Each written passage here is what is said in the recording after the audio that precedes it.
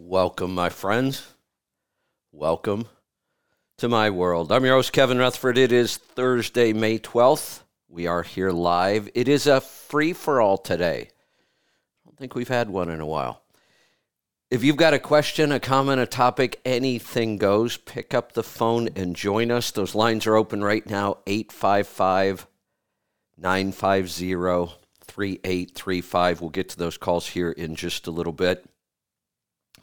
The big topic everywhere, inflation. I had kind of an interesting example of inflation yesterday. So being out on the road, we used up a lot of the food supplies we had both at home, and I took a bunch with me on the road. We used a lot of canned meat and other things that we had made. So it was time to restock. And my plan is cook everything I have still in freezers, restock the freezers. We canned a bunch of ground meat the other day, quite a bit, 20-some pints, I think. I went yesterday. One of the things I really like to can is turkey. It's one of my favorite things. When you get done canning it, the recipe I've got, it tastes like turkey times 3. It gets this really intense turkey flavor, and texture's excellent. So normally what I'll do is I'll get 2 big turkeys, roast them, can them. I like to get, when I'm doing turkeys, it's just as easy to roast 2 as it is 1. So I like to do 2 full canner loads. So enough turkey to do 34 pints. So it roughly takes somewhere between about 35 and 40 pounds of whole turkey. So I usually try to get 2 20-pounders or something in that range. So yesterday, here's something else. I have to admit this. I hate to.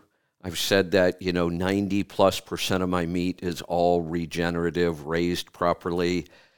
The one area that I still hold out is turkey. And I just can't get over the price differential on turkey. I don't understand it. And I honestly, here's something else. I've bought really expensive heritage breed turkeys raised properly, and I can't tell much difference in taste either. In all the other meats, chicken especially, I love the taste of chicken that's raised properly. It tastes like chicken.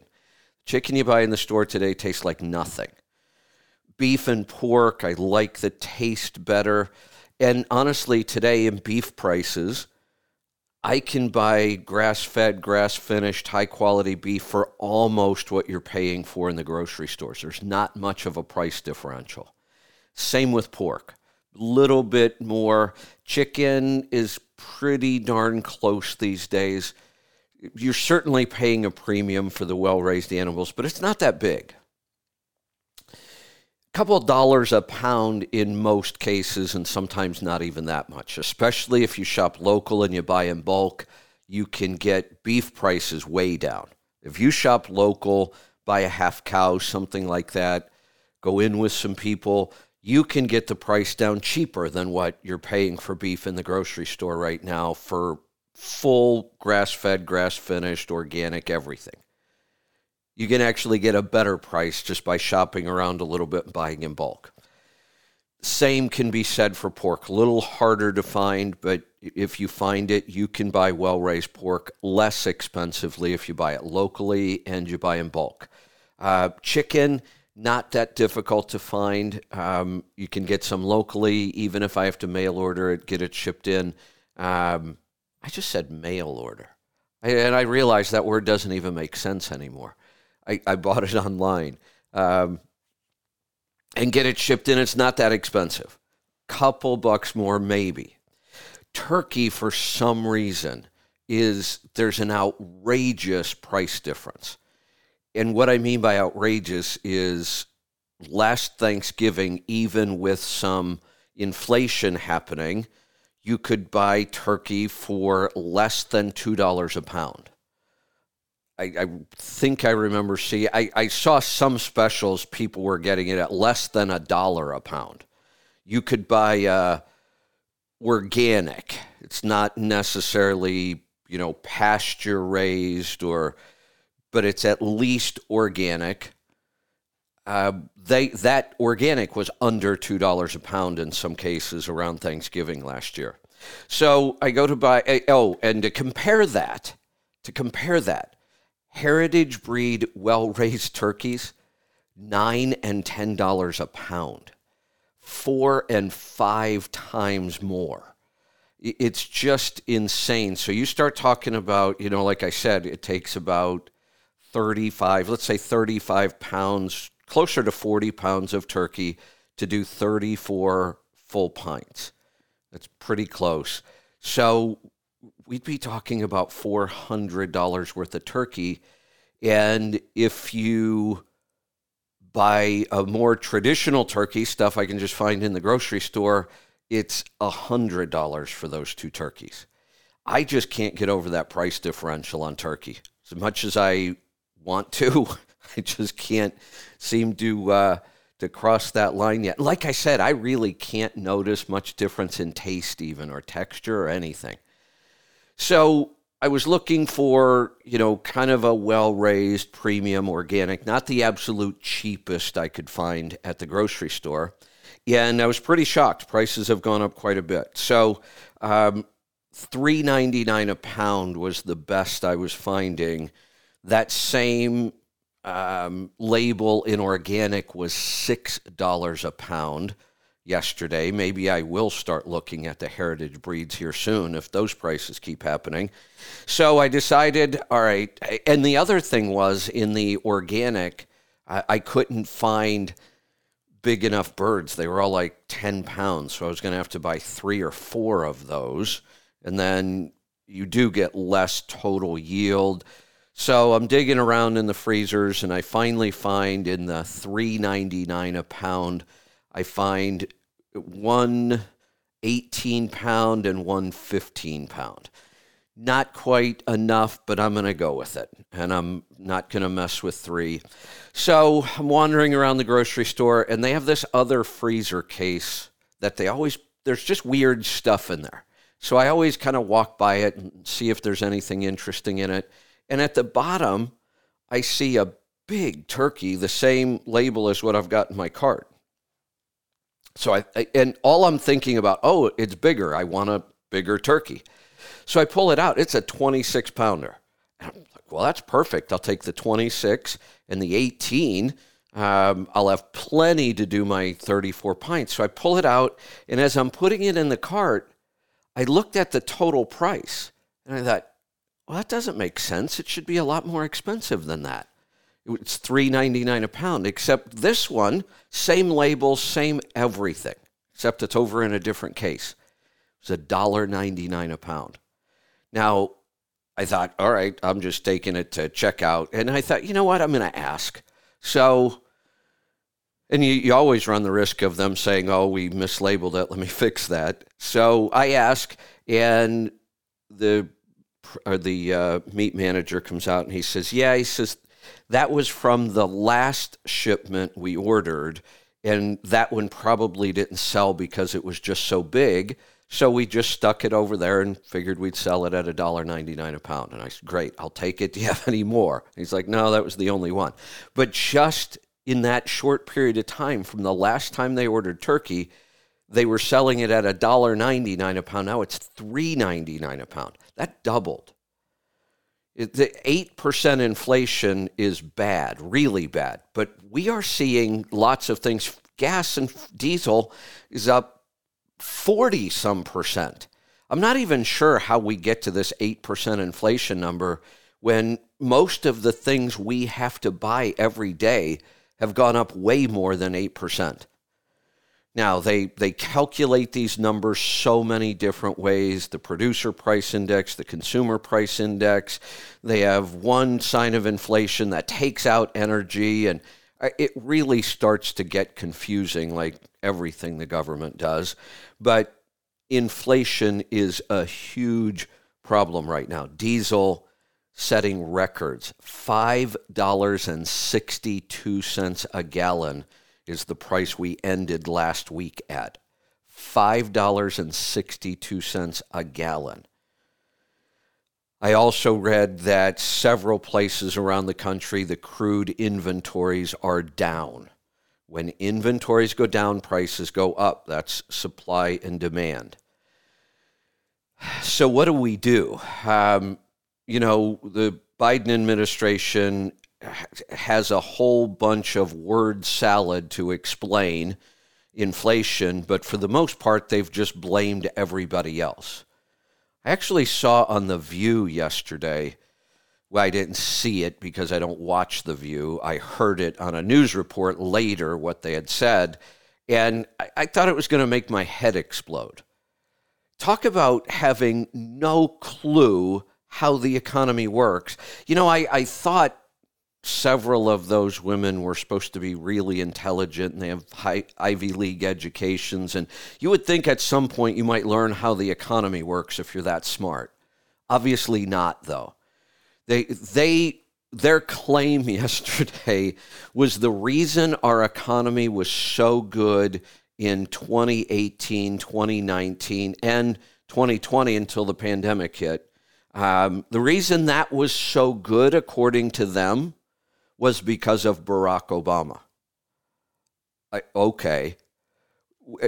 He led us out of the slowest recovery from a recession ever. There were no spectacular numbers while he was in office. Their claim is, though, he laid all the groundwork. And now the reason the economy is so bad and we have such high inflation is because of Donald Trump. It's funny how it's never the person in office for them. Because you look at the records, when the Democrats are in office, the economy tends to do worse. When the Republicans were in office, the economy did better, but they'll turn that around because that's not how the economy works, according to them. I do realize when the government does something, it takes a while for it to have an impact, but not 10 years. The stuff Barack Obama was doing when he was in office did not give us a good economy in 2018, 2019, in the beginning of 2020. What did is very, very clear was the tax law changes as soon as Trump went in office and the rollback of many regulations. Lower taxes, get the government out of the way, make it easy to do business, and businesses flourish and the economy does better. It really is economics 101. We should be putting in massive tax cuts right now. And I know it's not the best thing because the government is so far in debt, but you got to give the people a break. You can't have high taxes and high inflation. You got to cut something somewhere. Now, that can actually backfire as well. Part of the problem with this inflation is we've let it get so bad and done nothing that most of the answers now are really a double-edged sword. They can cut both ways. So we need to give people a break because they're hurting. But if you do cut taxes and they take the money and they go spend, and I don't mean spend just to live, if they go spend like Americans have been spending for the last couple of years, inflation will get worse. If the Fed keeps raising the interest rate, which is about the only thing they can do right now, then we could turn inflation into a recession or stagflation like we had in the early 80s, which is kind of what I'm expecting. I think that that's probably what we're going to see at some point. Although there are still some economists that say we're not even going to see a recession out of this. I'm not sure how that's possible. It's never really happened in the history when we've had all these indicators. We're just about guaranteed a recession, but who knows? Here's the thing, though. My advice, act like we're going to have a recession. Treat your money like we're going to have a recession, a deep recession, and maybe a long recession. So start doing things that would make sense when we have inflation and when a recession is a strong possibility. And here's why you should do that. If I'm wrong, you don't get hurt at all. None of the things I've been asking you to do or recommending that you do financially would hurt you if there is no recession. You don't lose anything if you do these things. Maybe you could say, well, I could have had a new boat all that time. Okay, maybe if that's what you consider a downside, well, then go get the boat when we know there's no recession. But if you do the right things with your money all the time, then you don't have to worry about how bad this might get. So what kinds of things should you be doing right now? Well, first off, the Fed is going to raise interest rates. There's no doubt about it. They've already told us they're going to. They might go up significantly. Mortgage has already doubled in just months. So if you have an adjustable rate mortgage, you should stop listening to me right now and go work on getting it refinanced before it's too late. Because what can happen is as interest rates go up, you won't qualify for a refinance because your payment will be too high.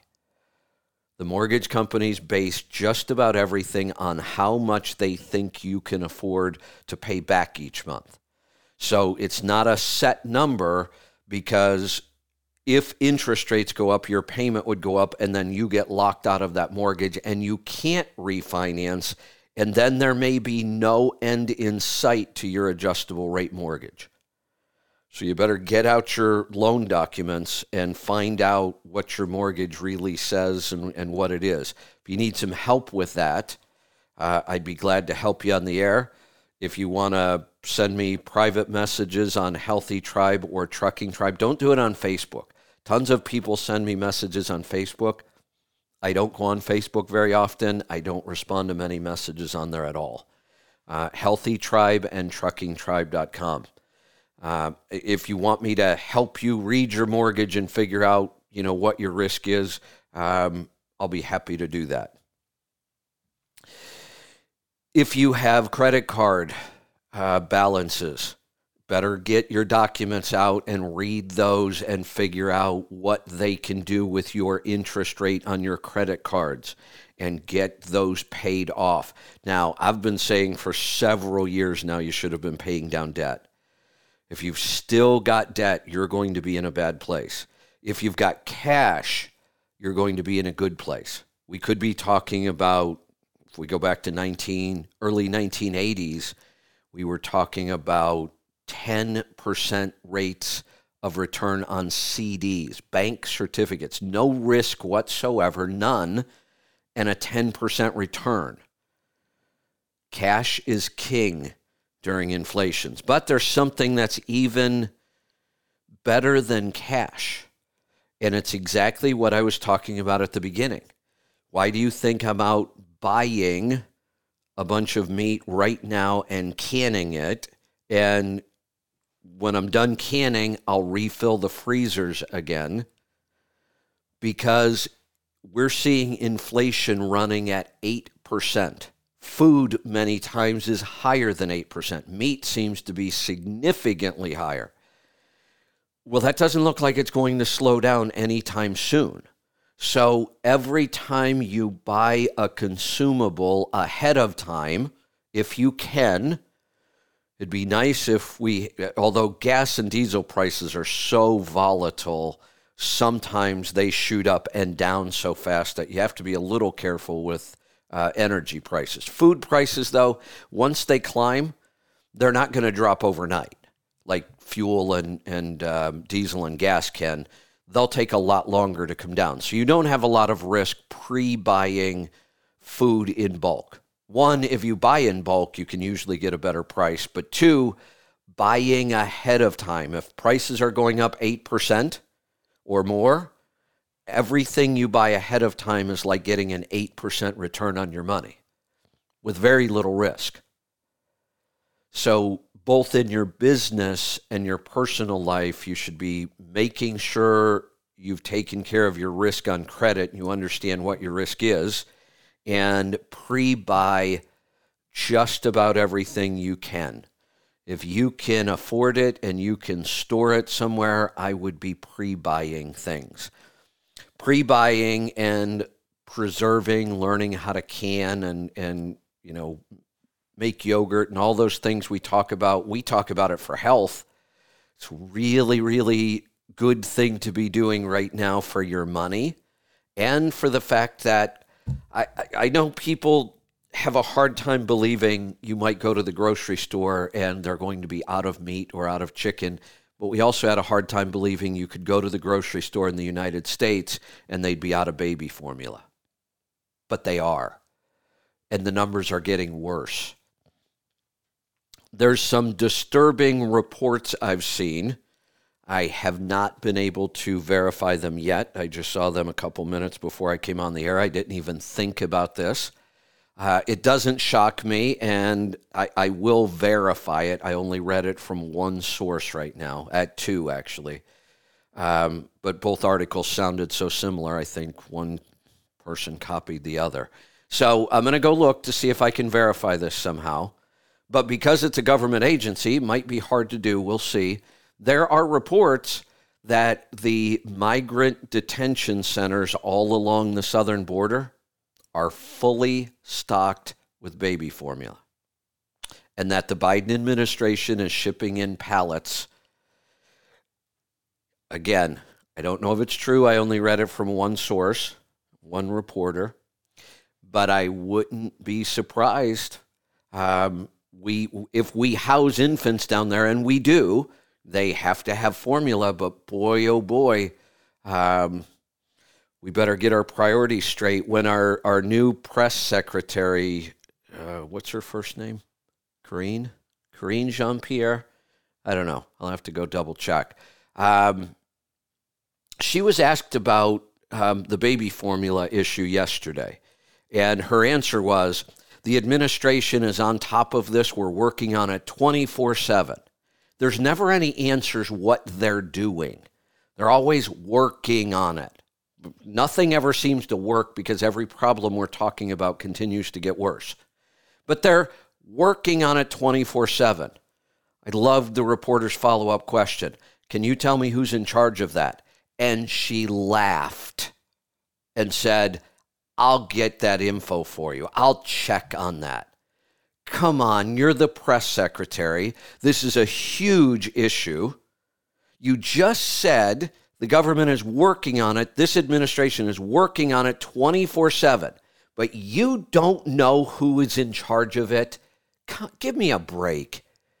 That's either total incompetence or they're lying. And from what I understand, she's really intelligent. I don't think it's incompetence. How could you not know that? If this is such a high priority, it's being worked on 24/7. Well, who's working on it? She laughed. I'll have to check on that. And if it turns out the migrant centers are fully stocked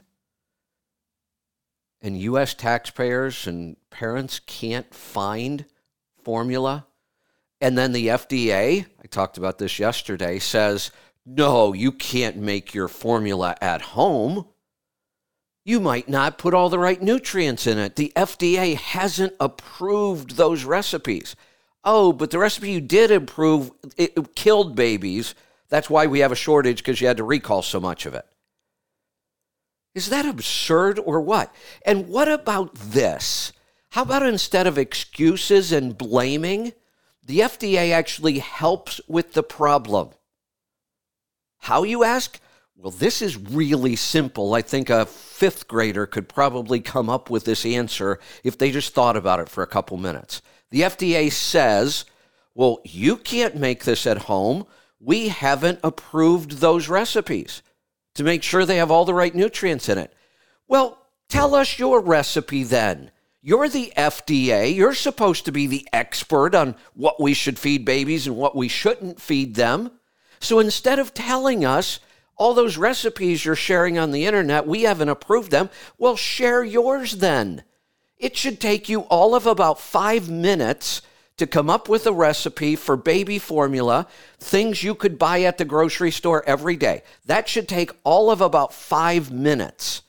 And then because you're the FDA and you have so much money and so much reach, you should blast that recipe all over social media, all over public television and radio, and say, look, we understand there's a problem. We actually caused part of the problem, but we're going to fix it right now. Not a week from now, not we'll get back to you later, not we'll circle back Jen Psaki. Now, just put out a recipe that's safe. How hard would that be? But not a peep out of them about how to fix these problems. All right, I'm getting wound up and getting a little political, so we're going to get to the phones instead. Let's get started in Calgary today. Dale, welcome to the program. Hey, Kevin, thank you so much for taking my call. What's on your mind today? Well, it's that time of year. Road check is happening next week. So rather than park and hide under the couch like some association is suggesting you should do, how about we come out and take advantage of the high rates? Hey, wait a minute. I just heard something. I want to make sure I heard it right. We've been doing this whole road check thing for years and years. You do an excellent job of making sure we don't forget about it. We've done shows where we give people tips on how to get prepared for it. At the CMC, one of our most popular things that we did, and you led this for years, you would do full-blown roadside inspections on every truck that wanted it as they came through the CMC. People learned so much. There was no pressure. We weren't there to try to embarrass anybody because you have all these faults. You took the time to point it out to people. Here's what they look for. Here's what you should look for. Here's how to fix it. It was an awesome segment. We've also talked about when road check comes around, there is this big talk all over the industry. I'm just going to take the week off. I'm not dealing, which is fine. I mean, if that's what you want to do, you should take the week off. There's actually an association that's recommending it. You know, there is a group that suggests maybe next week is a good time for a holiday. And by all means, you know what? If rates have been phenomenal and you're getting a little burnt out and you need a week's vacation, take a week's vacation for the right reasons. Exactly. But to take a week's vacation and miss out on even better rates just because the big bad boogeyman might find something wrong with your truck, you know, if that's your business model, you probably have bigger problems than burnout. Yeah. Hey, I'm glad you brought up rates. It was part of my notes, but I got off on a tangent there and started ranting. Actually, the news on rates right now for a little while are better than what we've been talking about. They were heading down. We're actually starting back up a little bit. Now, we expect this. It's seasonal. It will probably peak within, end of June, beginning of July, if we have a typical season. So for a little while now, we're going to see some increase in rates. So I'm with you. If you have a good, legitimate reason and you wanted to take a week off and it just happened to coincide with Safety Week, who cares? No big deal. But if you have to take that week off because you're afraid of something wrong with your truck, then yeah, you've probably got some rough times coming. Well, and, I can honestly say when I was on the job, we felt for these guys that felt the need to take next week off. So we actually went out a couple of weeks before road check and did some major blitzes just to make sure that they weren't left out. And we also did some a couple of weeks after. So, wouldn't it be easier if we actually did a pre-trip inspection? It's 3 days. Can we just not get it together for 3 days? And I know you're asking yourself, well, this pre-trip inspection you speak of, it's 3 days. Let's do that. And yeah, I really miss that at the CMC because I just love doing it. And even that year we were in Kansas City, I think, and the parking lot was about the temperature of the surface of the sun. It was still a great time because you're right. It was education. Next week, wash your truck. Treat yourself, hit the blue beacon, clean off your dash. Don't drive down the road looking like a wounded gazelle. Look at your fuel card, and you've got some shower credits. Next week is a good day to use those. And the inspector will give you at least 2 opportunities to set your brakes up. So first thing in the morning, when everything is ice cold and you're ready, you've got your 72-ounce Mountain Dew Go Cup and you're ready to go trucking, release your brakes, make a full brake application, hold it to the floor, and then release. And keep doing that. Repeat that process until a low air warning buzzer comes on, and then hold your foot firmly on the floor and watch your 2 needles. And as long as they're climbing, we've just accomplished 3 things without you leaving the comfort of your cab. We've checked the low air warning device, assuming our automatic slack adjusters are functioning correctly. We've now just adjusted our brakes, and we've checked for any major air leaks. If you get selected for one of these random inspections, and count yourself very lucky if you do, because realistically, we inspect less than 10% of the trucks on the road. So again, for these people that cower at home in fear, you're really missing out on opportunities, because statistically, you're probably not going to get checked anyway. But if you do, the inspector is going to bring you in for an inspection. When he works his way to the back of the tractor, he's going to ask you to step on the brakes to see the brake lights. Most drivers just touch the brake pedal and let it go. When he wants to see the brake lights, pedal goes right to the floor and release. When he gets to the back end of the trailer, same thing. Pedal goes right to the floor and released. There really is no excuse for having brakes out of adjustment, and it's the number 1 violation, because we just gave you 2 opportunities to set your brakes out. What a great piece of advice, something we should just do on a pretty regular basis anyway.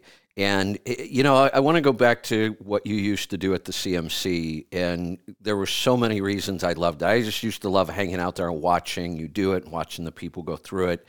At first they're a little nervous. Oh, I don't really want everybody looking at my truck. But once they got over that and they did it, you could see the look on their face like, really? It's that simple? None of this stuff is really complicated. Not at all. It's almost all visual. No. And once you understand what to look at, what they're looking for, you would see that look of relief come over the driver's face. Like, oh, I could do this. Why have I been avoiding this stuff all these years and worried every time I go over a scale? And when this is really simple to do, and then this, and when you were doing these inspections, how long did it take you to know whether the driver probably had a lot of issues or he didn't know, or you knew the driver was very confident that his equipment was right? How long did it take you to determine that when you made contact with that driver? Less than 5 minutes. Because after I gathered up he's really nervous, right? From the driver. Well, and after I've gathered up all my documentation that I needed, the next question I asked is, what did you do for a pre-trip? And if the driver got the deer in the headlight look and was searching for, oh my God, well, the truck started, the radio's working, shit, what else do I need? Or the driver rattled off what he did for a pre-trip, I knew there was going to be an easy inspection. So when you learn this stuff, and you realize how simple it is and how easy it is to know whether there's something wrong with your truck or not, now you are confident and not nervous when you do get pulled in. And that does not take long to pick up on, especially when people do this all day long. They know the nervous guy who doesn't know whether he has a problem or not. And if he doesn't know, there's probably a good chance he does have a problem. or the guy who's really confident, tells you exactly what he did on his pre-trip. Which one are you going to spend more time on? Which one are you going to look deeper? Oh, absolutely. And nothing gave me greater joy than after the CMC to get those phone calls. God, I left there and 2 days later I got a level 1 and look, then they'd send me a picture of the decal in the window. And, it was such a great experience. And I'll give up a shameless plug for the Commercial Vehicle Safety Alliance. They have an app that you can download in the Google Play Store or Apple, and you can buy the out of service guide right on your phone. It's less than $40 US. And everything is spelled out right in the handbook. That's pretty awesome. I may find those links and put them up on truckingtribe.com. If anybody on my team's listening, so what are they looking for again? I should write it down. CBSA.org is the website, and it's the North American Out of Service criteria. All right. I'm going to go look for that. We can at least put the links up, help people go find those. If anybody, and a shameless plug for Trucking Tribe, if anybody's got any questions or concerns or you want some advice, Compliance Corner, just shoot me a message and I'm more than happy to reach out and help you out. Hey, speaking of which, are we bringing back that show? We really should. It's up to you. I'd love to have it again. I will run that up the flagpole. Yeah, absolutely. Think about it. And, I enjoyed doing that. Yeah, it was a great resource because it's another one of those things that help people just become more comfortable with that whole process. And that's our first goal.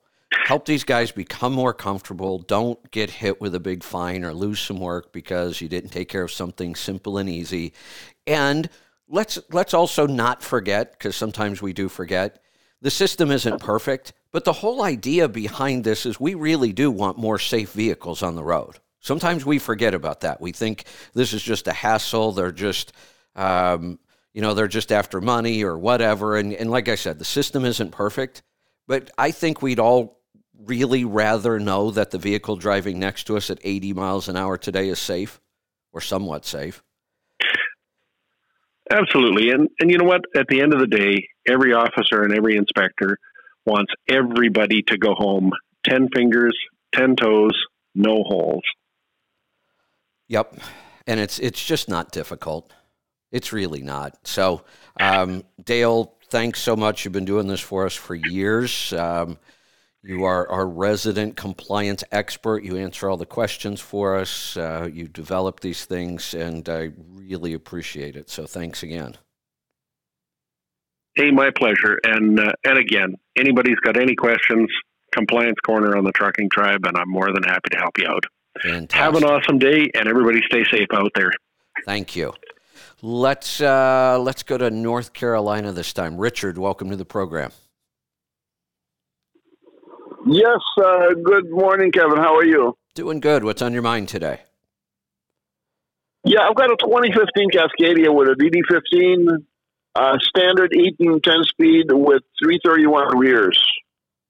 What would you think would be a sweet spot for this thing? I normally run around 65, and at 65 miles an hour, my RPM is exactly at 1,300 RPM. What tire size? Unfortunately, 11 R22.5s. Okay.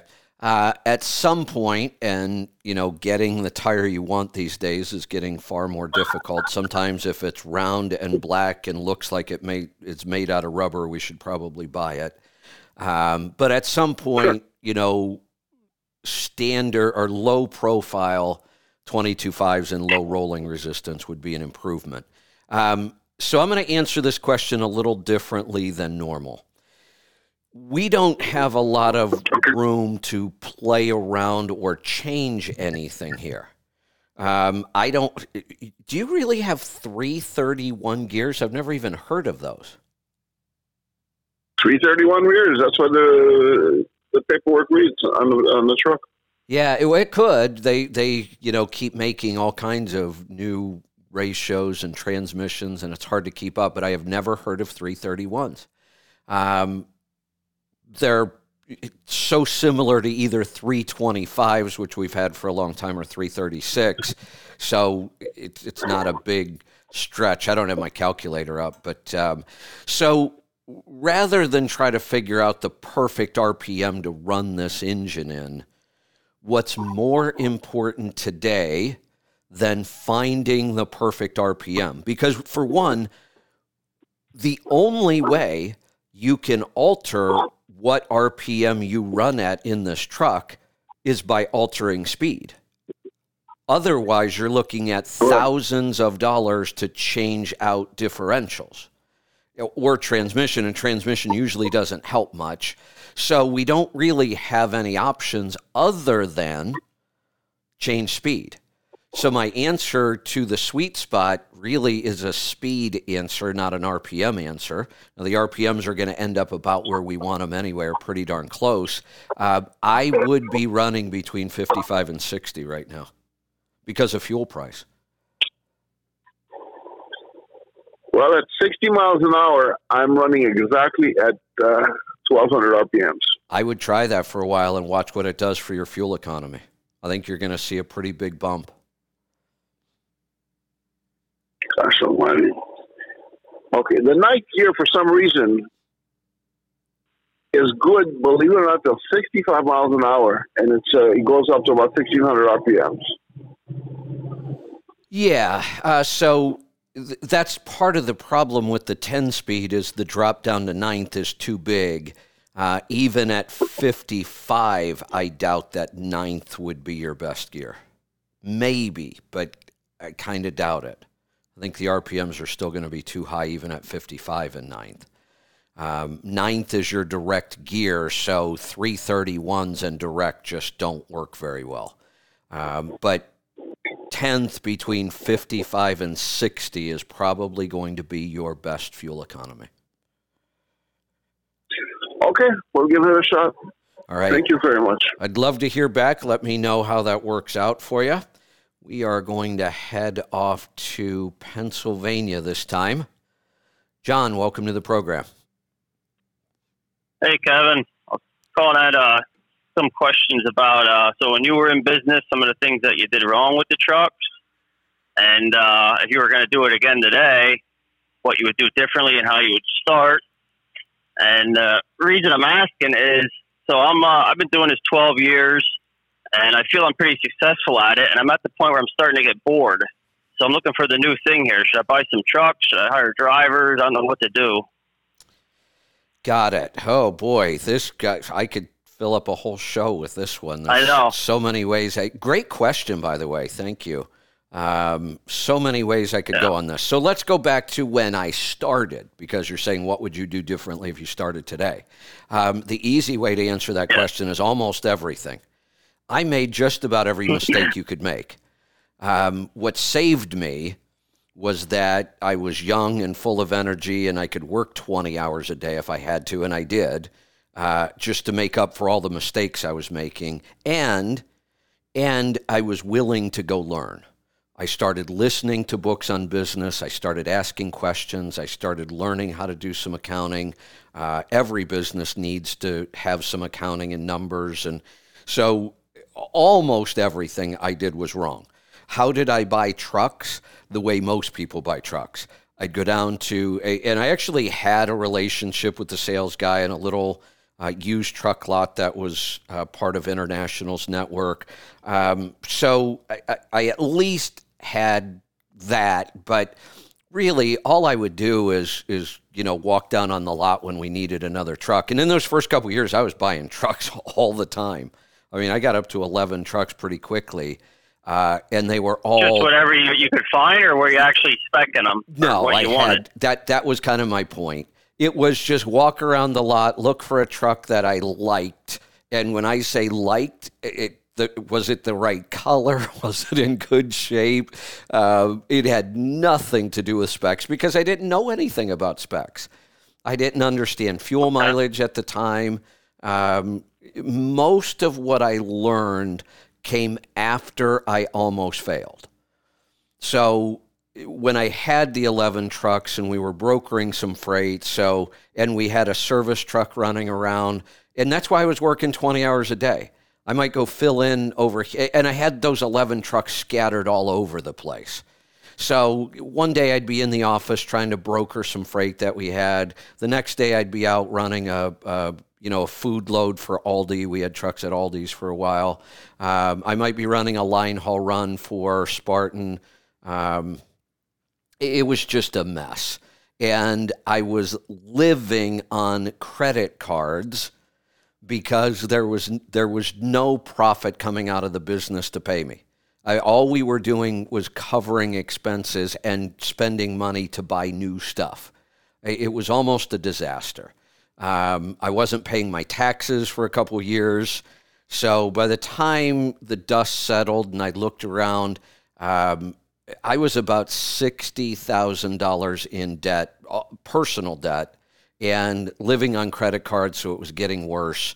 And I had to sell 9 of the 11 trucks, close the brokerage operation, get rid of the service truck, and go back to driving full-time myself. That was the only way out of it. So I made every mistake you could make. So what would I do different? Almost everything. But we can cover them. It's all the same stuff I talk about all the time. Really, it's fairly basic stuff. Right. Spec trucks so that they get good fuel economy, the best fuel economy you can possibly get.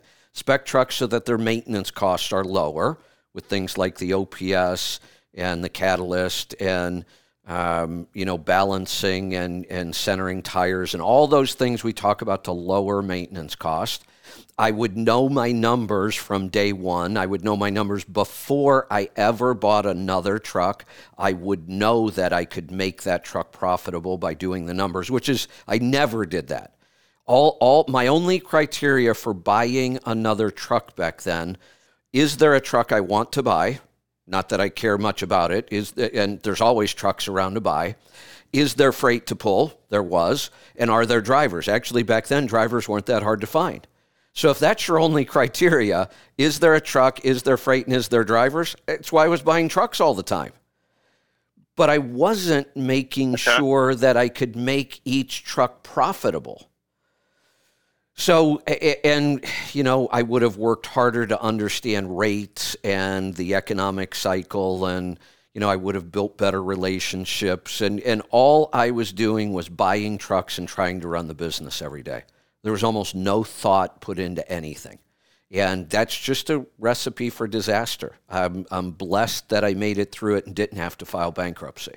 And I look back on that now, as bad as that time was, I'm blessed that I went through it. It's how I learned all of this. I learned fast and I learned early how to, and it doesn't mean I don't make mistakes now, but I do. I'm just, I have a much better position. I could have lost everything back then. I almost did. The same kind of things I talk about today, the advice I give. If I were starting out today, I would not be buying a new truck. No way. It doesn't matter how much I like them. I just would not be buying a new truck if I were starting off. I'd be buying those late 90s, early 2000 pre-emission trucks, and I'd put money into it and keep them running. They're hard to argue against. When you look at what we can buy them for, we can rebuild them, we can keep them running, it's hard to make an argument against having trucks like that. Now, if you were saying to me right now, with the financial position I'm in and all the knowledge I have, what would I do differently today? I would, and again, it would come more out of looking for a challenge. The way I would get back into trucking today would not be necessarily the most profitable way. It would be a very challenging way. And here's what I'd probably be doing. I would probably be reaching out to Tesla right now to see when I might be able to get a couple of electric trucks, because that would be a challenge for me. It would be something new. It would be an opportunity to learn. Can we run one of these trucks really profitable or not? Now, that's pretty risky. If I were just getting started, oh, hell no, I wouldn't even think about doing something like that. But for me, if I were looking for a challenge, I would be looking at the future. I would be looking at electric and some autonomous, maybe platooning. Where are the opportunities in autonomous vehicles going to be for owner-operators? That's the kind of stuff I would be out doing if I were to get back into trucking today with all of my resources and knowledge. Okay. Now, let me go back to your situation. You mentioned you're kind of bored. You've got your numbers down. You're profitable. Everything's running right. I was in that position.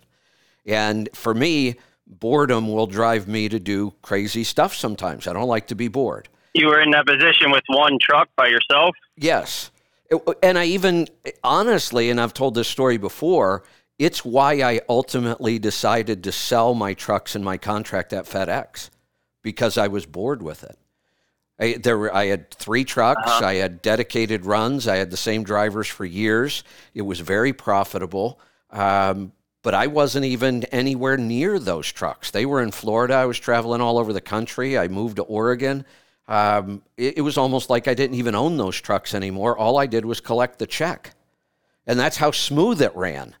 But I looked at that and I thought, I either need to jump back into this and grow my fleet. Why stop at 3? Why don't I just start adding trucks? Or I need to just get rid of it and focus on what I'm doing now, which I love what I'm doing. And I own trucks for almost 30 years. So I could have easily doubled or tripled my fleet over at FedEx. I could have just bought up a couple other contractors. But I decided I did a lot of that. There's not much more I'm going to learn doing that. Sure, I could make great money. I could grow the company. I wasn't going to learn much. I mean, I had that system down. There just wasn't much more to do. The other thing I might do today that would be a challenge is if I'm going to go, play around with some electric trucks, I would do it with my own authority. I wouldn't go back to any kind of a contract. I loved the deal I had at FedEx, but, the challenge for me today would be building some good relationships with brokers, maybe even going out and finding some direct freight. Those are the kind of things that would be challenging today if I decided to get back into that. So you may want to, are you running on your own authority now? Yes, I did since I started. Okay, so really the only challenge for you at this point either would be if you decided you wanted to go out and find a bunch of your own freight, that can be difficult sometimes. The other way to challenge yourself would be to add trucks and drivers. And that's a big step. Would you just do one at a time, or how many trucks do you need to have to make it more profitable? Well, here's the thing, and that's a good question, but let's think about that question. How many more trucks do you need to make it profitable? And I've heard these stupid numbers like, you have to have 5, you have to have 10. As soon as somebody says that, my mind thinks, wait a minute. If I put on one truck and it doesn't add profit to my bottom line, then how could 5?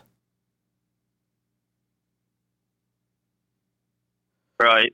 If one is losing money. The only scenario I was looking at, if I ran the numbers on one truck and I figured I made $2,000 a week after I paid the driver, my fuel, and that. Oh, and hey, then at the end of the month, I paid my payment. Stop.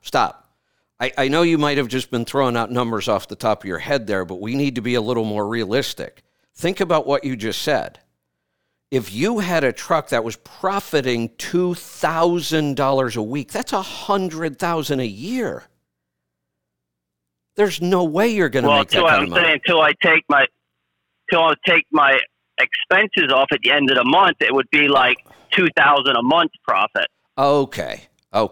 Now that makes more. In that case, you're only at $24,000 a year, which I don't know if that's worth it. But if you have 2 or 3 trucks, that number goes up then. So, but again, I understand, but this is illogical. So if one truck adds $24,000 to your profit, which is a reasonable number, that can be done, and it's actually a pretty good number. What else happens, though? Don't you have to work more?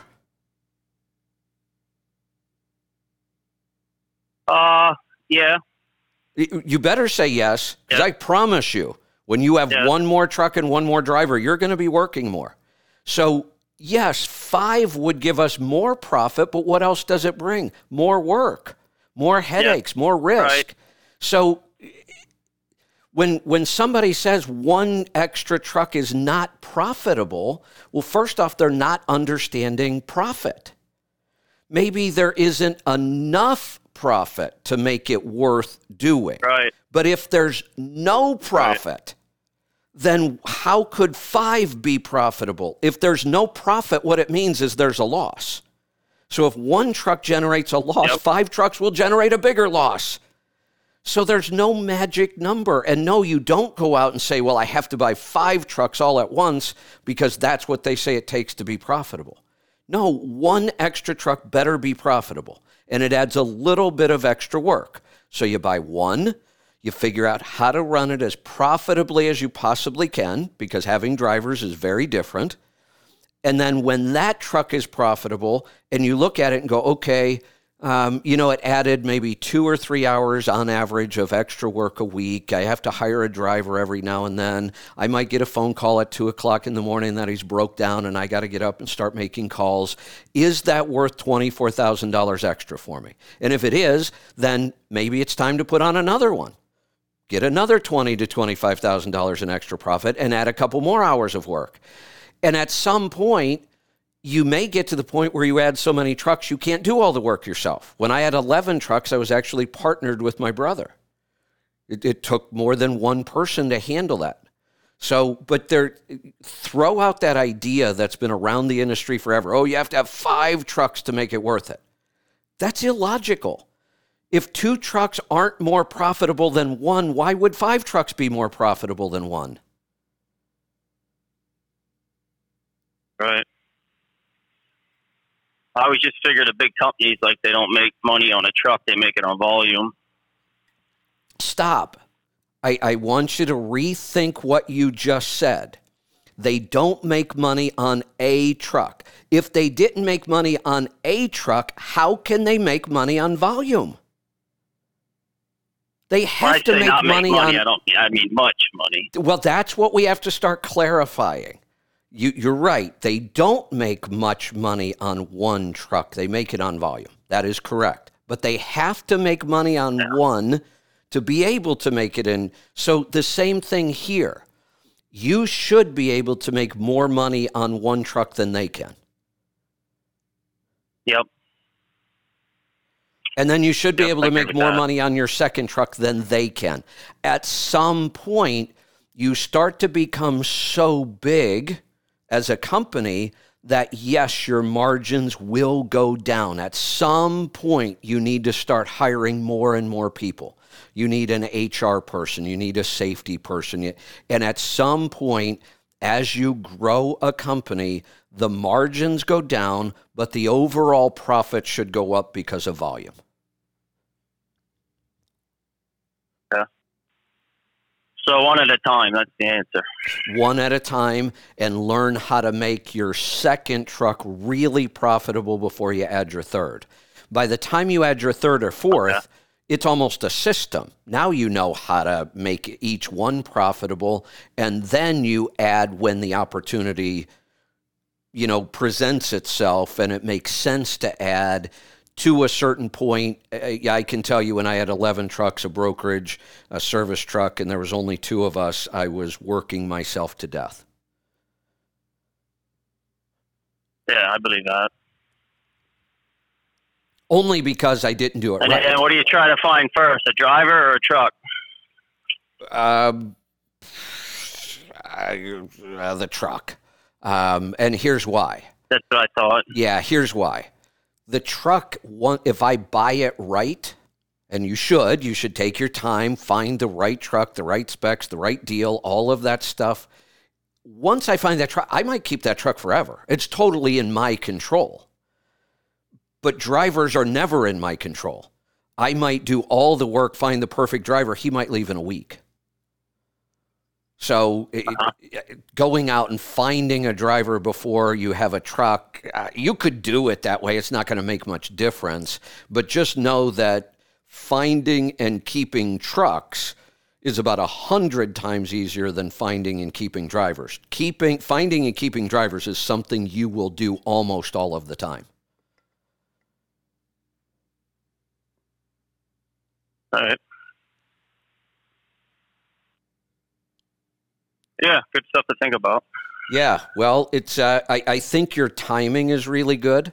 I wouldn't recommend running out and buying a truck next week, and I don't think you're going to. You're asking. I mean, in the next 6 months or a year, if you're saying things go down the tubes here. You're asking good questions. Your timing is good. You're giving yourself plenty of time to get prepared. Get this all down on paper. Here's the plan. Here's how I want to do it. Here's how much I want to spend for my first truck. Here's what I'm going to do with that truck when I get it. And then you've got this plan on paper, and you just sit back and wait for the opportunities to come. Trucks will get cheap. Drivers will be easier to find. I got my one truck now. It's all paid for and everything. What position would you think is good as far as savings, and how much would you spend on a truck? It's hard to pick a number because I don't know what the truck market's going to do. But I treat the second truck very similar to the way I treat the first truck. I would not buy a new truck for my first truck. I wouldn't buy a new truck for my second truck either. Maybe possibly my third. If I get this worked out where I know the truck that I drive is profitable, the second truck I put on, which would be used, I want to be in the $30,000 to $40,000 range. I wouldn't spend much more than that. What's going to change is how much truck you're going to be able to buy for $40,000. Right now, $40,000 doesn't buy you much of anything. 6 months from now, I have a feeling you're going to be able to pick up some pretty nice, efficient trucks for $40,000. So once we know that we can run 2 used trucks profitably, now we have the numbers to know, okay, I'm thinking about adding that third one. Would I consider a new truck now? And I might. On a third truck, if I'm profitable, if I'm doing good at this, the market, is the trucks are out there, they're reasonably priced. The third truck might be the first time I attempt to buy something new.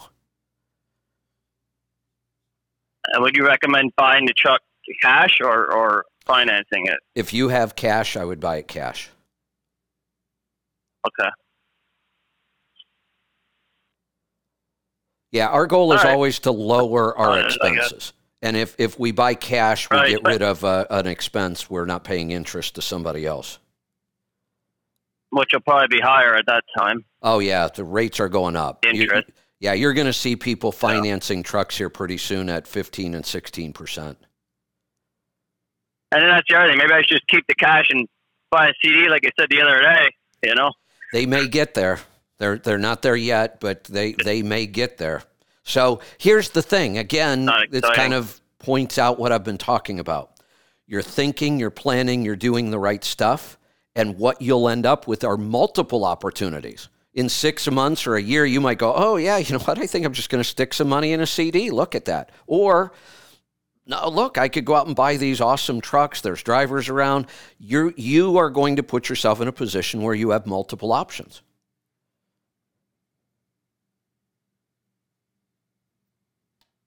All right. Guess that's about it. I thank you. You're welcome. Thanks for the call. Let me know what you decide and what happens. Let's go to Pennsylvania. Jeff, welcome to the program. Hi, Kevin. Glad to hear you again. I haven't heard you since you went off of Sirius, but I've got a health issue that I need your advice on. First of all, let me give you a little. I'll be 59 years old at the end of this month. I've always been in very good health. Always been somewhat of an athlete. Not overweight. Had my A1C checked last fall. It was 5.1. Have been eating low carb, high fat for about the last 4.5 to 5 years. Do some intermittent fasting. And that's about all I can think to tell you right now. But here, about the last week of February, I was cranking the dollies up on a trailer, and I noticed when I was done, I had this little bit of a burning in my throat it kind of went down into my chest. And I thought, okay, maybe I've got a cold that I'm unaware of. That has never went away, Kevin. I've got it now to where it's worse. Even if I jump up into my trailer, and sometimes I move a little bit of freight around, some really light stuff, my throat is burning and my chest is burning. I went to my doctor. I went and had a lung X-ray that came back fine. Yeah, I went and had my cholesterol checked. I called you about a year and a half ago, and we went over my cholesterol, and my overall number then was 219, but when you checked 3 of my ratios, they were in the excellent range. When I went and had my cholesterol checked this time, actually my overall number was lower. It was 206. My ratio, I think it's the overall number to your HDL, was 3.2, and my HDL, I believe it's 66. My LDL was 126. And then I went and had a stress test, and this is where things aren't so good. I went and had the stress test, and when I was on the treadmill, about 2 minutes into it, my throat starts burning and my chest starts burning. I think they cut the stress test short by about probably 2 minutes. They called in a cardiologist at that point, and he pointed out to me on the little graph, the EQ or whatever it is, the little graph where the needle goes up and down. He said when I was exercising, the graph went kind of downward below the baseline in a couple of places, and he said that is not good. He said that's abnormal. So then I went and met with a cardiologist just a couple of days ago, and if they want to do a, where they stick the dye up into your heart, okay. But they want to start me on all these meds. They want to put me on a beta blocker. He wants me on a statin. Okay. Right. He did say, I was going to say, he did say normally they wouldn't worry about my cholesterol because he had the numbers in front of him. But he said with someone with maybe a potential heart problem, he would like that number to go down. I think that's why he put me on a stat. Yeah, that's a bad idea. So let's just stop. And here are your options at this point. You can continue down the path you're on with the statins, the beta blockers, the procedures, and you will be in that system for the rest of your life. You're never going to get off those drugs. Right. I've not. I was going to say I've not started any of the medications. Yeah, okay. I've not even picked them yet. Good. Yeah, and I don't want to be on that. Yeah, I'm also kind of outlining this for everybody else. Once you're in that system, the only way you get out is if you decide to take yourself out of it. They will never tell you could stop taking those drugs. You'll be taking them the rest of your life. They'll cause other problems. You are, out of that system. You've improved your health. Like you said, you've been healthy anyway. You've improved it even more through your diet. We have an issue. I don't know what it is. I do have a recommendation, but before I get to the recommendation, I just have to ask this question because it could matter. Are you vaccinated for COVID? Mm-hmm. No, I'm not vaccinated. Okay. Did you have COVID? Well, it's funny you ask that because the first thing that has come to my mind about this whole situation is perhaps I did have COVID at some point. I didn't realize it, and maybe this is a long-term effect of having COVID. That's part of what I'm thinking, and we would want to rule that out. I have heard almost nothing about antibody testing anymore. I don't know how accurate it was, but it would be interesting to know whether you have antibodies, whether you ever had COVID or not. This may or may not be some lingering effect. We have heard lots of stories. There's the whole thing about long COVID. Long COVID tends to almost always affect people who aren't metabolically healthy. But I have heard of really healthy people, athletes, professional athletes, that without the vaccine, we know the vaccine itself could cause issues, but COVID does seem to cause some weird things. And it frustrates me because we should know more about COVID by now. We don't, because they hide so much data from us. And it's a shame, because we might have better answers for somebody like you right now if we had antibody testing available, if we had statistics so we could see patterns. We don't have any of that stuff. Now, I'm going to kind of give you my story. Just a month or so ago, when I was on the road, I was down for about 4 days, really sick, really sore throat, a cough that would not go away. I was in bed for a good solid 2 days that I just didn't want to get out at all. Since then, I don't feel like I'm fully recovering from that. I've been working in the garden the last couple of days, and honestly, I have about 1/4 of the capacity to do physical labor that I had last summer. And I'm hoping it's mostly because I spent a lot of time sitting and driving, and even when I did my show on the road, I was sitting. When I do my show now, I walk around my office the whole time. I end up getting like 4,000 steps during a show. So I'm just hoping that it's just a matter of I let myself get way out of shape during the winter and then the last couple of months on the road. But I'm shocked. I mean, the last couple of years in the garden, I have the ability to just go out there and work 8, 10, 12 hours doing physical labor if I want, and I don't tire out. Now, like 2.5 hours, and I'm exhausted. So, I'm kind of wondering, I tested for COVID during that time. Both tests came back negative. I don't completely trust the test. I may or may not have COVID, but I think whatever I had is still lingering somewhat. I don't know what it is. I don't even know what to do about it, other than keep doing all the stuff I know. I'm doubling down on nutrient density. I'm back into my stress protocol to make sure that's not affecting things. And I'm just going to see if I can work my way out of this.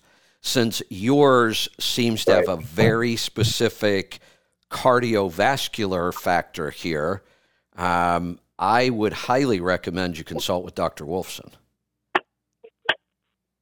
With who? Dr. Wolfson, Jack Wolfson. He's a cardiologist. He actually kind of refers to himself as the paleo cardiologist. His father was a cardiologist. He's been a cardiologist all his life. He was the traditional give everybody statins, do surgeries, put in stents.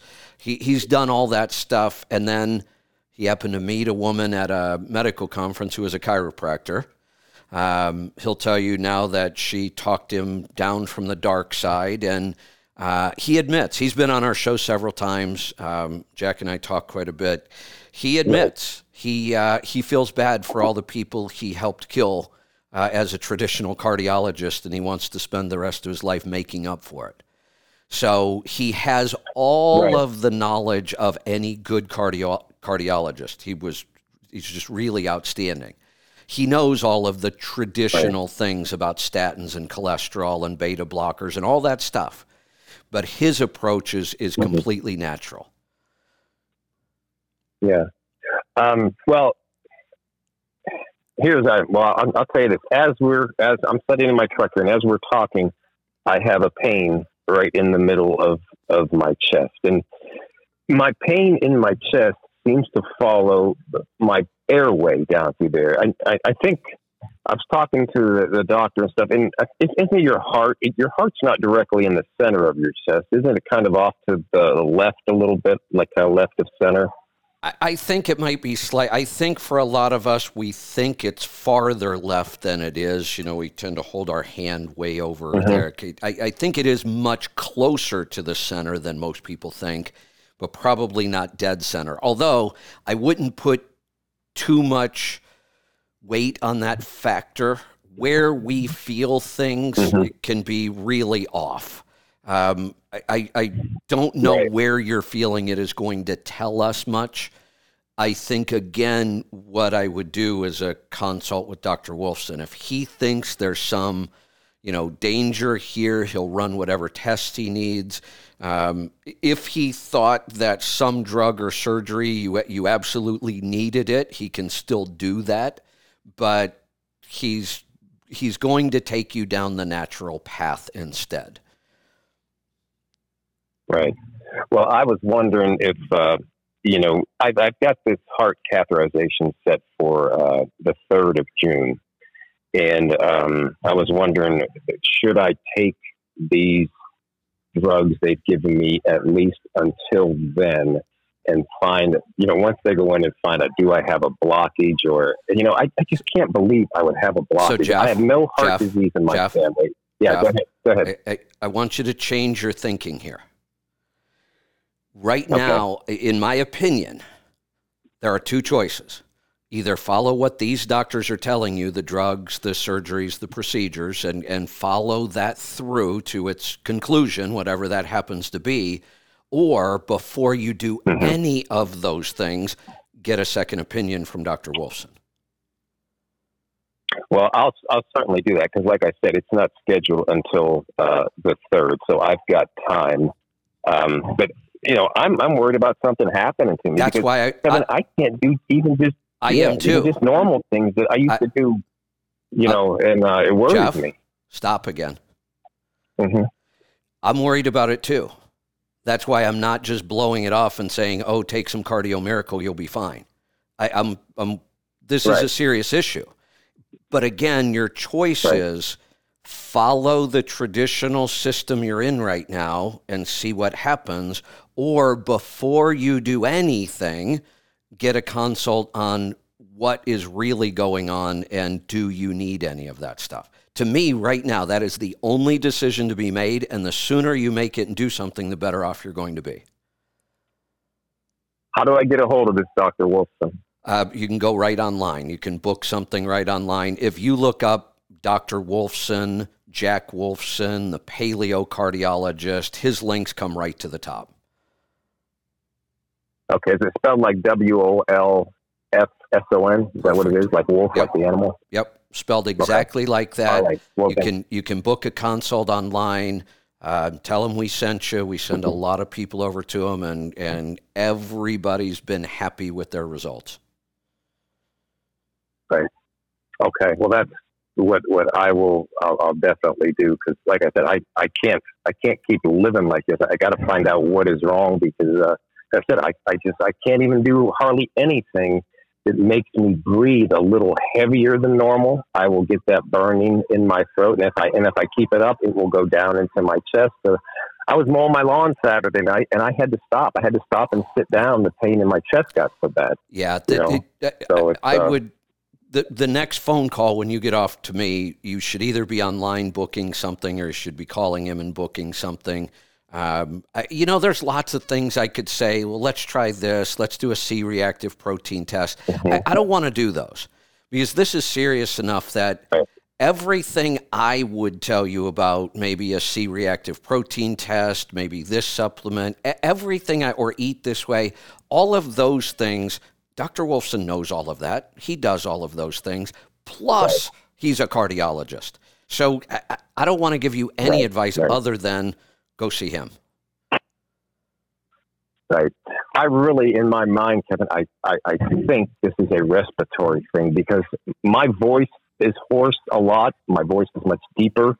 When I have these chest pains, like if I'll have them one day, the next day, my whole throat and my whole, it is very sensitive. Like if I swallow something cold, I'll feel it all the way down my throat, all the way down into my chest. It's like my throat and everything is just hypersensitive. Yeah, that's to coldness and hotness, and those are pretty unique symptoms. Those are pretty unique symptoms. Something is going on, and again, if it's not a heart or a cardiovascular issue, Dr. Wolfson's going to know that. He'll have a recommendation. He'll have a plan for you. Look, you already have one plan. You have the traditional. You know what they're going to do. They're going to put you on drugs. They're going to do procedures or surgeries. And if you decide to go that route, then go that route. But get a totally... Now, and here's the other thing.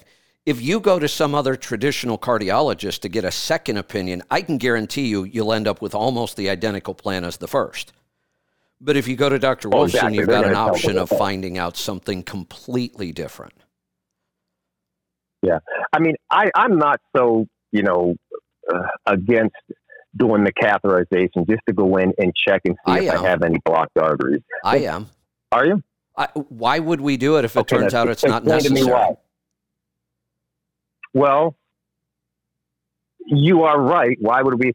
But I guess we just have to figure out if it is necessary. Are we confident at some point that, hey, this is not necessary, or is it necessary? I guess that's where we're at right now. We got to find that out. Maybe Dr. Wolfson can, so yes, that's kind of where we're at right now. And again, all right, I would put your one more time. If a catheter, those procedures are necessary, Dr. Wolfson will know that. That's what he did. That's what he does. It's so if he thinks that's necessary, then absolutely, I would go through with it too. But before, look, I know it sounds cynical, but I understand our medical system. They do procedures to do procedures because that's what they do. That's how they make money. That is always their system. Well, that's exactly what I thought too. When they showed me on this electrocardiogram, here is this and that. Now, we need to do a heart catheter. The first thing that crossed my mind was, well, yeah, this is how you folks make your living. So of course we're going to recommend this. Let me not be so cynical and give you another reason why they do those things. They do it because that's what they do and that's how they make money. There's no doubt about it. But they also do it because if they don't, they could be sued for malpractice. There are a bunch of attorneys out there just waiting for a doctor not to do a test, and they sue them and say, well, you should have done this test. It might have saved somebody. Whether it would have or not doesn't matter. Right. So that there is another reason why they do so much testing. They're afraid not to. Well, yes, and I think that is perhaps why they're putting me on all these meds too. That's just part of the protocol that they should do. They're just kind of covering themselves. This is just what they normally do in this situation, so they got to do it basically. So, all right, I will get in touch with Dr. Wolfson, and I'll do that today, and just see if we can figure out what this is, and get it figured out before this procedure comes up. But like I said, I've got 3 weeks, so I will definitely do that. I thank you for your advice, Kevin. I would love to hear back from you on this one. I will let you know as soon as I know something, okay? Thank you. Appreciate it. Good luck with that. Tell Jack I said hi. Let's go to Arizona. Leo, welcome to the program. Hi, Kevin. I have a question about my truck. I have a Peterbilt 386. It's a glider kit with a Detroit engine. Truck is running really good, but it's a million miles truck. I can say I got a really good fuel economy. Let's say in best condition, going empty with a trailer, non-air trailer, like a reefer trailer, going on Ohio, Illinois, Wisconsin. I got over 10, like 10.3. Going heavy on the same best condition, 8.2. But this is if I go like 60 miles per hour, with I have to go in 12 speed. It's a 13 speed 342. If I go in 12 speed with 1500 RPM, I got the best fuel economy with this truck. Okay. So I think it's good. Those numbers are excellent. Yes. I didn't have some good numbers like last year or something like that. I got the tune a few months ago. It was in the winter time. After the tune, I got really good numbers with the fuel economy. But now the heat is outside, and the engine is, if I'm not gonna pay attention, it's getting too hot. When I'm saying too hot, I got like close to 220 the coolant, 218 actually. When I got the 218 the coolant, I got the check engine, like the check engine, and it's the first time when I got something like that. These things happen after the tune. But like I said, I got a really good fuel economy. The truck is running really good. and the tune that I got more heat. I think it's normal. And my question is, the truck is about 1 million miles, a little bit over a million. It's the original radiator.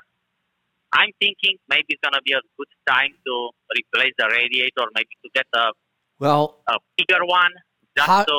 Possibly, but let's hold on a second. You said this was a glider, right?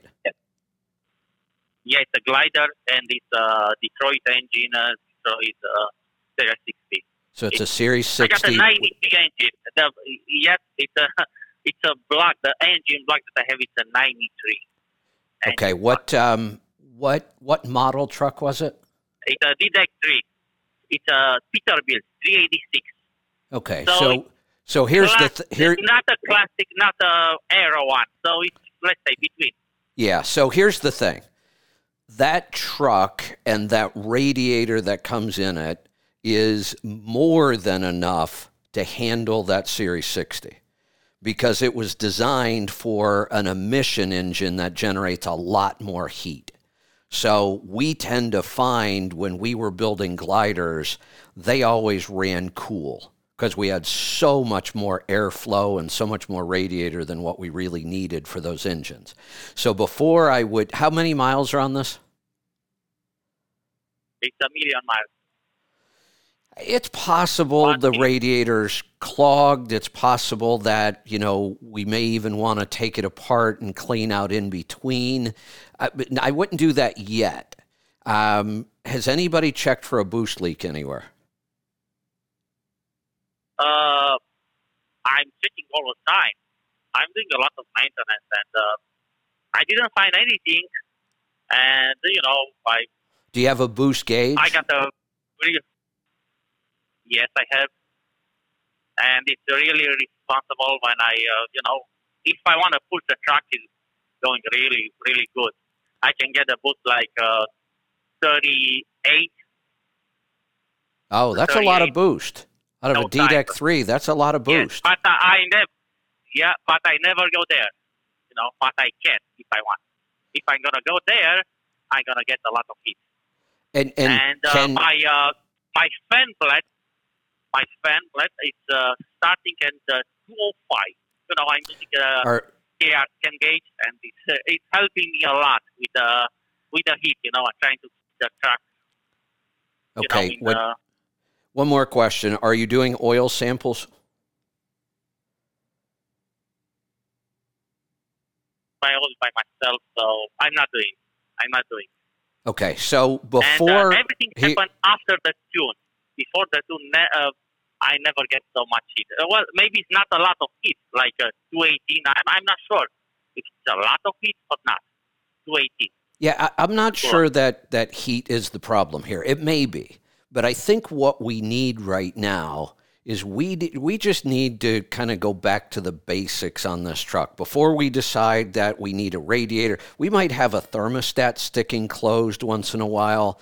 We just need to do some basic troubleshooting and optimizing kind of thing. Make sure everything's working right. I would do a smoke test to make sure there's no boost leak.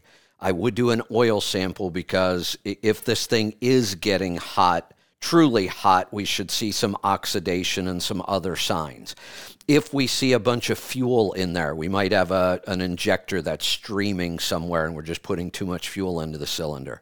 There are some really good checks we could do and some basic maintenance before we go out and decide we need a new radiator. We should be checking the thermostats. We should be cleaning out between the radiator and the charger cooler. If you could possibly get this truck to Pittsburgh Power, this is something they're really good at. Yeah, I was thinking to go there, and thermostat was on my list. About the thermostat, if I decide to replace them, I have two of them. Should I get Well, I think they have a 180 and 190 thermostat for the Detroit engine. Should I put a 180? So again, here's where I want to do some basic checking and maintenance. And here's the thing. Okay. I like to run trucks up at their upper limits of heat.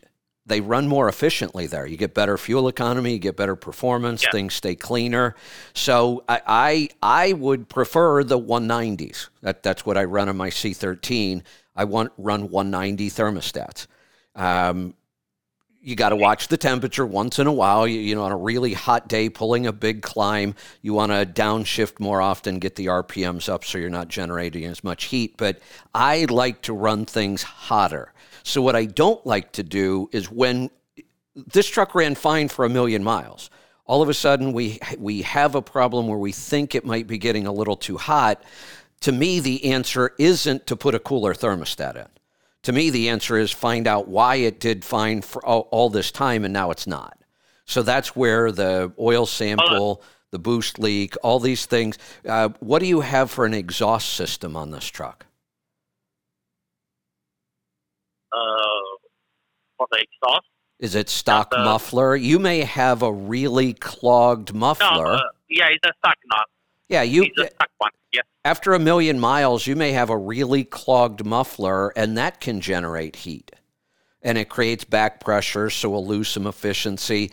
At 1,000,000 miles, before we go out and try to find something that's broken, like it needs a new radiator, let's just go through the truck back to the basics again and make sure everything's right. Okay, another question. Between the radiator and the fan blade, I saw many trucks, your truck has like a cover. It try to keep the air from the fan blade close to the radiator. My truck doesn't came with one. You mean like a shroud that, yeah, but again, I'm going to go back to the fact that this truck has run really well and been really efficient for 1,000,000 miles. It didn't have a shroud all that time, right? No, but I got the tune, and you bring up a good point. You bring up a good point. And at 38 pounds of boost, you've got a pretty hot tune in there. There's no doubt that thing's healthy. Yeah, before that, I never get more than 28 before the tune. Right. No, that tells us that's a pretty hot tune. So, who did the tune?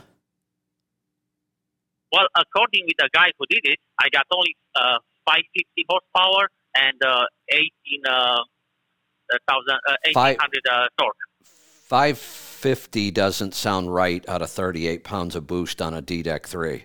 I think it's much hotter than that. Here's another good reason to get to Pittsburgh Power.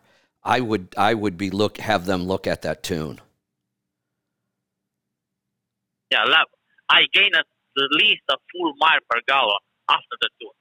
Well, that's a good sign, but it's a pretty hot tune, and maybe that's where the heat is coming from, and we do have to be a little careful with heads, on engines that old. Always. My recommendation is going to be a lot like the last call. Before I did anything, I'd want to get this truck to Pittsburgh Power and let them go through the whole thing, including that tune. Okay, I will do that. And I have another question, a quick question. Sure. A few months ago, I got a brand new truck. It was a three-liner, brand new from the dealer. I bought a truck in January. A week later, I decided to sell the truck. So I sold the truck. Well, I made some money because that was the market. So the money that I made, what's it gonna be regarding with what I'm gonna have to pay to Uncle Sam? Let's say. Yeah. How much did you make? I made the profit. After everything, after I paid off the truck and I clear 40,000. So let me make sure I'm understanding the numbers correctly. Tell me the sale price you paid for the truck when it was new. So I bought the truck from the dealer, $186,000. After I was waiting for a truck at least a year. I was on the list, Okay. So, and I sold the truck with $236,000. Wow. Congratulations. That's incredible. Yeah, because I decided, I used to have I always had like 2 trucks or something like that, but Yeah. I was seeing where the industry is going, and I decided it's Good. better just to I think it was an get the money awesome. and I think it was an people- awesome decision on your part. Congratulations. That's probably going to add. Oh, if I had to guess, taxes are tough. This is what we call a capital gain. If it was a recapture of depreciation like we normally deal with, I could tell you the exact number. Capital gains. How long did you own the truck? Was it more than a year or no? Doesn't sound like it. No, you just said a couple weeks, right? about 2 weeks maybe with everything. Yeah, so it's going to be less than 2 weeks. I never registered a truck. I just took the truck from the dealer and I parked the truck in my parking place, and that's it. It's going to be a short term. Like 20 miles. It's going to be a short-term capital gain, so it's a higher rate, but then your income can affect the rate. I'm going to guess between 6,000 and 8,000 in tax. For the truck. Okay. Okay. Yeah, so hell of a deal. 40,000 in profit. I'll give the government their 6,000 or 8,000 of it.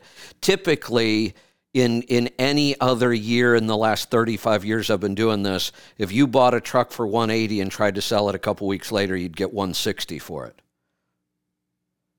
Well, there was a lot of people looking for the truck. I know. Your timing was awesome. The fact that you had the truck on. The truck on Facebook. That's even crazier. Crazy stories. But I got a lot of cursing about the truck because when I put the price, somebody bought it. There was that's what matters. And there was and I had, believe me or not, but I had at least like 6 people waiting for the truck. Wow! And by the way, it was a cash deal. The guy who bought it. That's crazy. Was a cash deal, no financing, no nothing. Cash deal. Hey, Leo, I got to tell you, if you would have told me this story 2 or 3 years ago, I would have called you a liar and hung up on you. Yeah, well, it's a true story. It's a great story. I love it. Great stuff. Hey, I'm going to get out of here. I know we are preparing for Rolling Toe. While I'm closing out here, Aaron, Lisa, Angie, anybody that might be listening, if you let me know what the plan is for Rolling Toe, I can pass it along. What time are they planning on starting today? Are they ready to go? Give me some ideas here. Do I have any other notes while I'm waiting to find out what we're doing? I don't see it. Well, I have several notes here, but it would take me too long if I get started on these topics. So let me ask on text because nobody seems to be answering me. And I can't type and talk at the same time. So hold, please.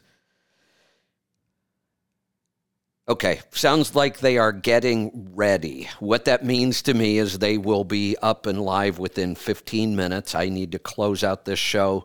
We'll get another show started. Part of our technology, we will make these transitions a whole lot smoother with our own software. One of the issues right now, and I have to kind of decide on this, I kind of like my new format where I don't have a hard ending. I didn't come on today and say it's an hour or it's an hour and 15 minutes or an hour and a half or whatever. I kind of go till it feels like we're done, either out of calls or whatever it might be. I like that format. It does make these transitions to another show a little more clunky. So we have to think of some ideas on how we do that. It's possible we could run 2 shows at the same time. So even though I'm still going, another show could start. I don't know if we want to do that. Actually, what I'd love is some feedback. So you can always drop an email to support@letstruck.com. But the best way is really just to reach out to me on Healthy Tribe or truckingtribe.com. Give me some feedback. What do you think? Should I make it a hard ending? Today's an hour and a half, today's 2 hours, whatever. Or should I kind of do what I've been doing? Go till it almost feels like there's kind of a natural end to the show. Yesterday, just on the air alone, I ended up doing 4 hours. No breaks. We did 4 hours yesterday with no breaks. It was pretty awesome. And then I went on to do Q&A with Lauren on the website afterwards. I like this format, but it's not really about me. It's about you. So I'd love to get some feedback. Would you rather see a hard end time on the show, or do you like this where we kind of, if we got a good topic going on, we got good calls, we keep going, and we'll figure out some sort of a solution. I am going to wrap this up and get out of here, and stay tuned. Rolling Toe with Mike and Kevin Beckett is up next. You don't want to miss it. They should be going live here within the next 10 or 15 minutes. We will see you back here tomorrow. It might be a trucking technology and efficiency day. We'll see if John and Joel or John or Joel are able to join me tomorrow. And we'll kind of make it a free-for-all, too. I kind of like that. Fridays, we can focus on fuel mileage and technology and efficiency, but it's kind of fun to just throw it out there. I know, I challenged those guys. We all have to come up with a new topic that we've never talked about before. We'll see how that goes tomorrow. We'll see you then. Be safe, be profitable, be fit and healthy. Always do the hard work and master the journey. I'm Kevin Rutherford.